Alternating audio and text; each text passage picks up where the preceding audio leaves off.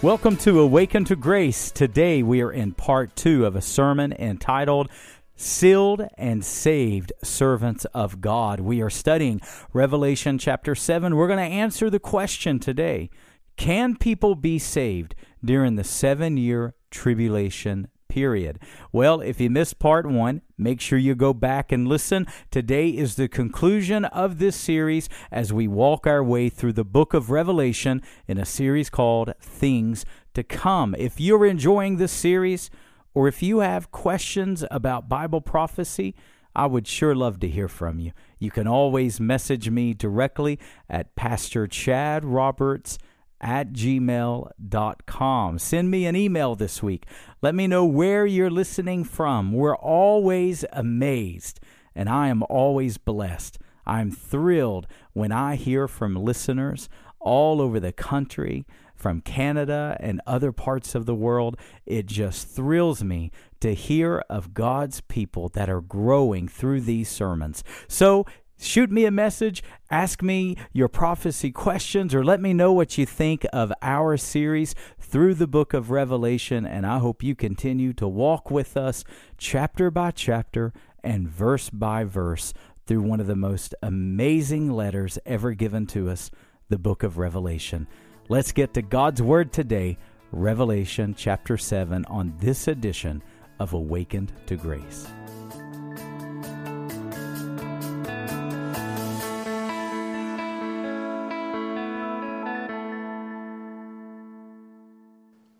And I'm going to tie all this together in just a few moments in chapter 14. Remember, God's going to seal His people, but so is Satan, with what chapter 13 calls the mark of the beast. 2 different seals. We're going to see the Greek meaning of it, and we'll understand the contrast between the two. But here's what I want you to understand for this portion of Scripture right here. The Bible says that if someone does receive the mark of the beast on their right hand or their forehead, which means allegiance to the beast, allegiance to that Antichrist, that pseudo-Christ, he will forever shut the door on his salvation. He'll never be able to be saved. The Bible clearly states that. But for the ones that refuse to follow the beast, the ones that follow the Lord, the ones who are genuinely saved, oh, what a price that they will pay. And not only will they pay with their lives, and I'll show you that in chapter 13, verse 10, but here's what I want you to see. The Bible says in chapter 13, they will not buy, they will not sell, and they will not trade unless they have the mark. What you have to understand about these tribulation saints is that they are not able to go to the grocery store and buy food. They're not able to take a debit card. They're not able to order off of Amazon. You don't have the mark, you're going to be public enemy number 1. You're not going to be able to buy clothing. You're not going to be able to buy a house or rent a place to live. You're not going to be able to own a vehicle. You're not going to be able to buy gas. And you know, I'm always amazed because there's some foolish people who say, you know what? So what if Christ comes? I'll get saved during the tribulation. Oh, friend, what you will face. What you will face. And here's what I want you to see in this portion of Scripture. They have witnessed the judgments. They have went through what we just studied last week.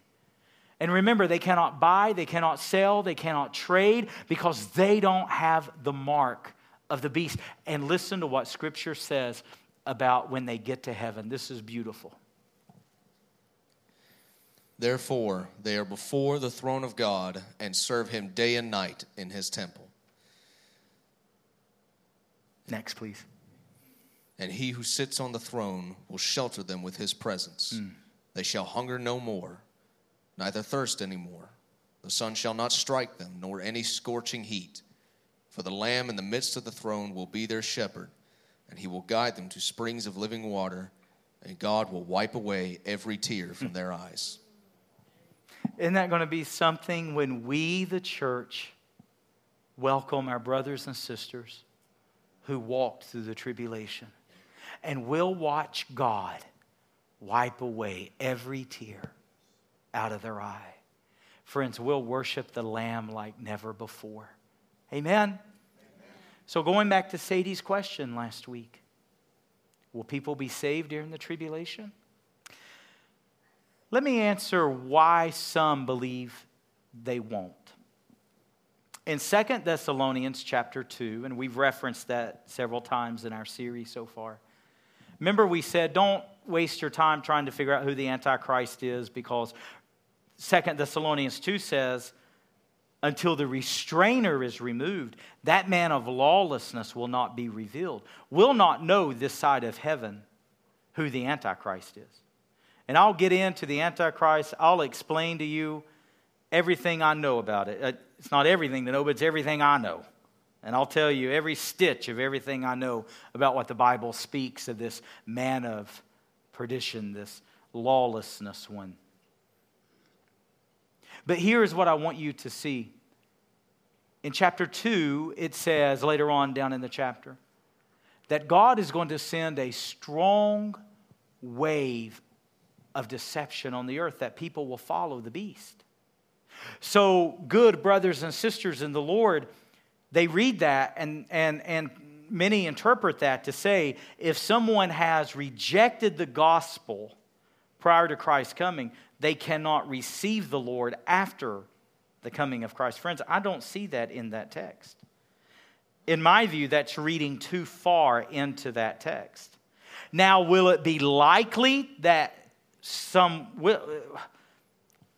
follow me for a moment on this, because many of you have lost loved ones. My concern is there'll be such a disillusionment, there'll be such a wave of deceit upon the earth that people will follow the Antichrist. Listen, if somebody won't follow Jesus now, in this age of grace, under the freedom that we have now, what is the likelihood that they will after the coming of Christ? Now that will be for some, but I don't think for all. Clearly, by Revelation chapter 7, there's going to be so many people saved that John says it's a number that cannot be numbered. Let me tell you, after the rapture takes place, this church, along with every other church in this city, will be packed to overflowing. You don't think your sons and daughters, you don't think your grandchildren that are without the Lord and they know you worship the Lord here at this church, you don't think this won't be the first place they come to? Because they'll know mom and dad were right. Grandma and grandpa were right. There was something to this thing called the gospel. And let me tell you, I believe the Lord is going to lead us. And I think the timing is spot on by the Holy Spirit. I think the reason why we are studying the book of Revelation right now, I love it when the Holy Spirit just connects dots, because I'm not smart enough to connect dots like this. Our revival, which we call Revive, is in September. That's going to be at the tail end of this study of Revelation. And let me tell you what I believe our study in the book is going to do. It is going to bring a white hot burden to our soul for our lost loved ones. And we're getting ready to mount a 10-foot cross over here by the baptistry. And on August the 8th, we are going to launch a campaign called 40 Days of Praying for Prodigals. And we're going to have you nail your prodigals to this cross. And let me tell you, church, for 40 days, we are going to intercede on their behalf. Amen? Amen. Why? Because we don't want our loved ones swept away in this wave of deceit. I'm going to do a special teaching, and I'm asking the Lord when this should be, but you know, there's a thread in each section of end times. When you go to Matthew 24, and when you go to Thessalonians, and you go to 1 John, and you're in Revelation, all these scriptures that deal with the end time, there is one common thread throughout all of it. And do you know what it is? Don't be deceived. And let me share with you, precious friends, you and I are living in an age of deception. And I want to do a special series just on the deceptions of this day. And listen, many of our children, many of our grandchildren, many of our spouses, many of our neighbors, so many of the people that we love the most, they are swept away in these currents of deception. And it's our responsibility to call on the name of the Lord on their behalf. And we're going to set aside a special time of laser focus, concentrated prayer, and consecrated fasting before the Lord for the prodigals in our life. And I believe all of this is right on time, right on target as we study this great book. Why? Because we don't want our children and we don't want our grandchildren, we don't want our loved ones to ever face this time that the Bible is predicting right now. Because if you're someone who foolishly is saying, I'll follow Christ when I'm ready to follow Christ. Let me tell you, you'll face one of two things in the tribulation. You'll face one of two things. You'll either face the wave of deceit and you'll lose your soul forever, or you're going to face persecution like you could have never dreamed. Caleb, take me to Revelation 13:10. And let me show you why you do not want to go through the 7-year tribulation period. And I would encourage all believers right now to pray with me right now as we read this scripture. To pray for people that are not born again. People that are playing church. People that are having affairs. People that if Christ came today, you would be found in great sin. And your robes are not washed white in the blood of the Lamb. Let me tell you why you don't want to face this day. Let me tell you why you don't want to go through this tribulation. Oh, you may get serious afterward. You may escape that great wave of deceit and you may follow Christ. But let me tell you what you'll face. Read it for me, Caleb. If anyone is to be taken captive, to captivity he goes. If anyone is to be slain with the sword must he be slain. Here is a call for the endurance and faith of the saints. Will God love people during the tribulation? Yes. As a matter of fact, He'll love them so much that He'll send 144,000 evangelists to them.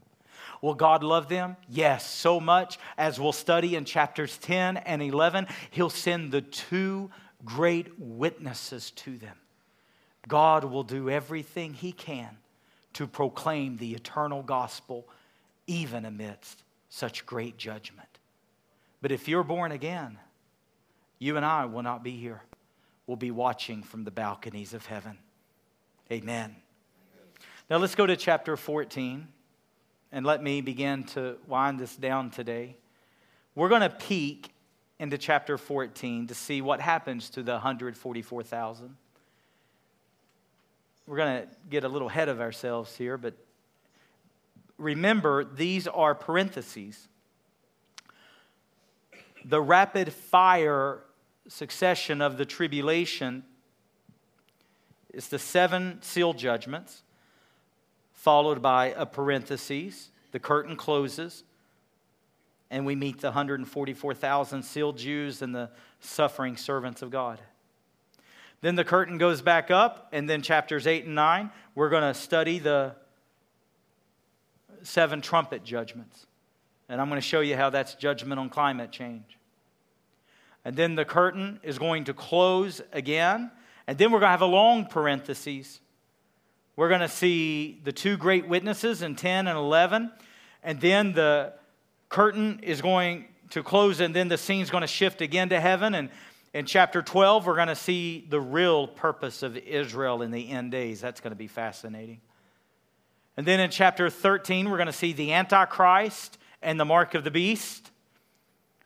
And then here in chapter 14, we see the conclusion of the ministry of the 144,000. Now, this is very important that you understand. This is a panoramic view.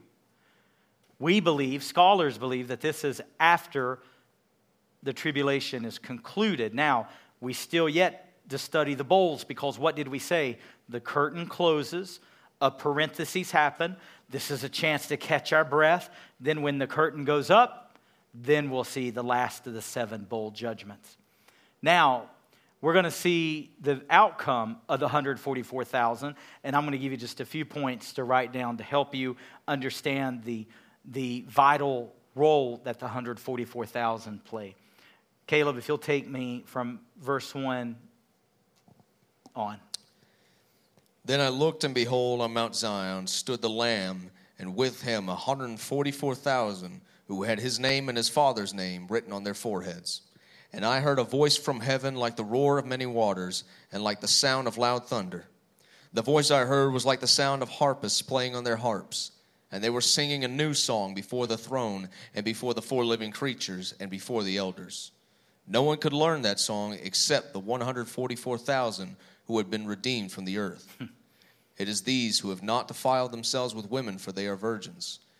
It is these who follow the Lamb wherever he goes.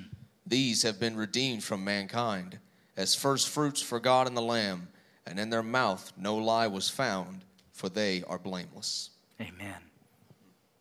They're going to sing a song that no one could learn. And who's watching? Did you see who's watching? The 24 elders, us. Can you imagine what it's going to be when we watch them sing that song? We're going to marvel at the grace of God. We're going to glorify God for his wisdom, for his protection. So who are these 144,000? Here's just a few quick things for you to note. Number one, these men, these are 144,000 men of each of the tribes of Israel. And note this, number one, they are purchased. The Bible says they have been redeemed by the blood of the Lamb. The word redeemed there is ransom. That means to go to the marketplace to buy back. It literally means to purchase. The same blood of Jesus that purchased you and I, it's the same blood that's going to purchase the 144,000 sealed. Isn't that remarkable? And God knows who every single one of them are. Number one, they are purchased. Number two, I want you to note, they are protected. They are protected. How? By the seal upon their forehead. Now, this is very interesting. There are 2 Greek words for seal that I want you to note. Number one, the seal that God does is called scargizo. What a fun word that is. Scargizo. You and I, 5 times in the New Testament, you should particularly look at Ephesians 1:13. That one's my favorite. Matter of fact, Caleb, if you will, turn to Ephesians 1:13 and read it for me. 5 times in the New Testament, the Bible teaches that you and I, the New Testament church, we are sealed, scargizo, with the Holy Spirit. I hope I have that text right, Caleb. If it says something crazy, I don't have it right. You said 113, correct? Yeah. If it's like a genealogy or something, it's not right. So-and-so beget so-and... No, that's not even in Ephesians.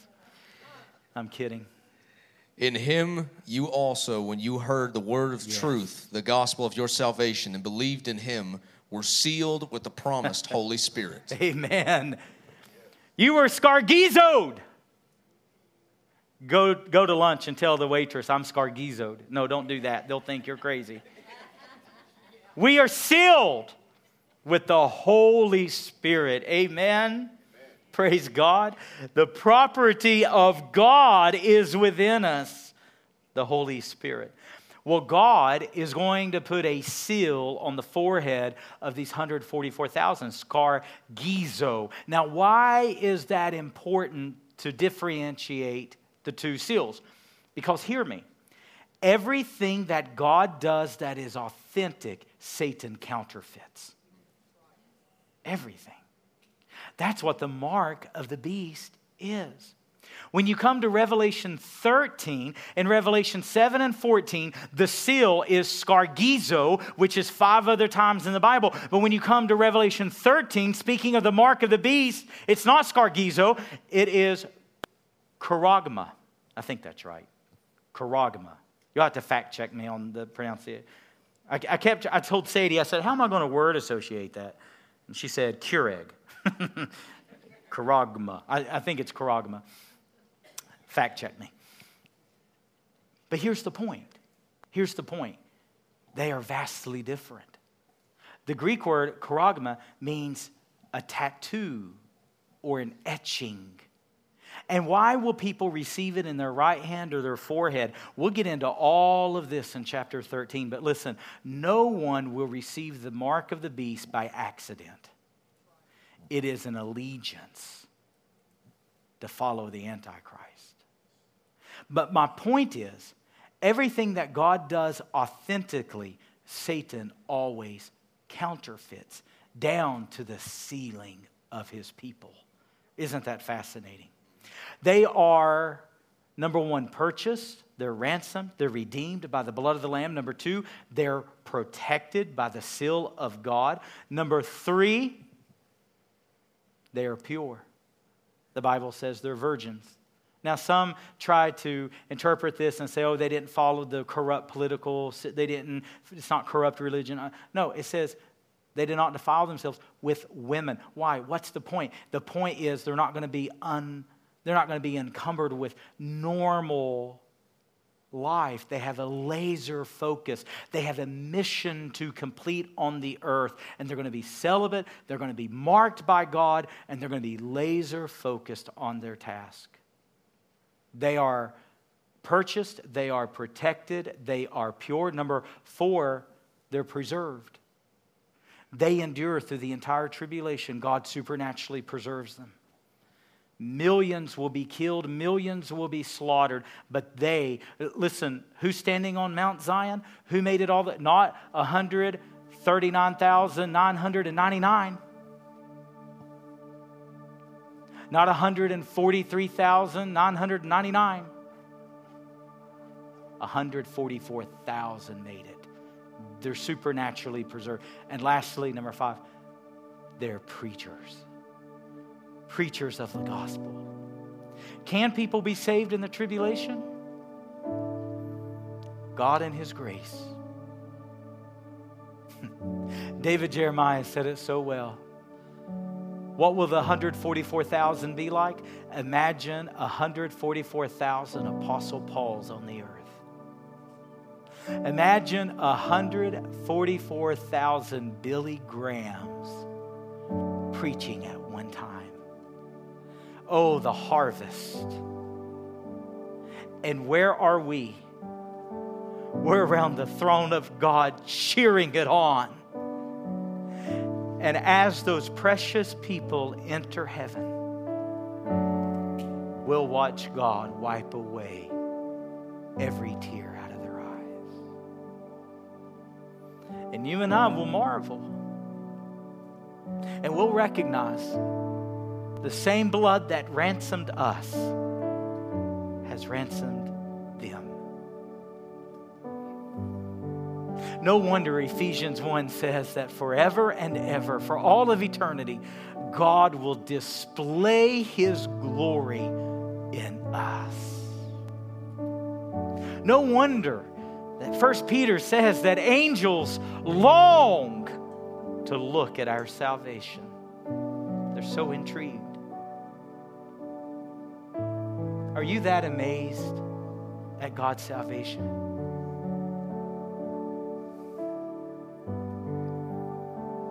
So what's your destiny? Should that trumpet blast today, will you be harpazoed? Will you be called up? Or will you face the wrath of the Lamb?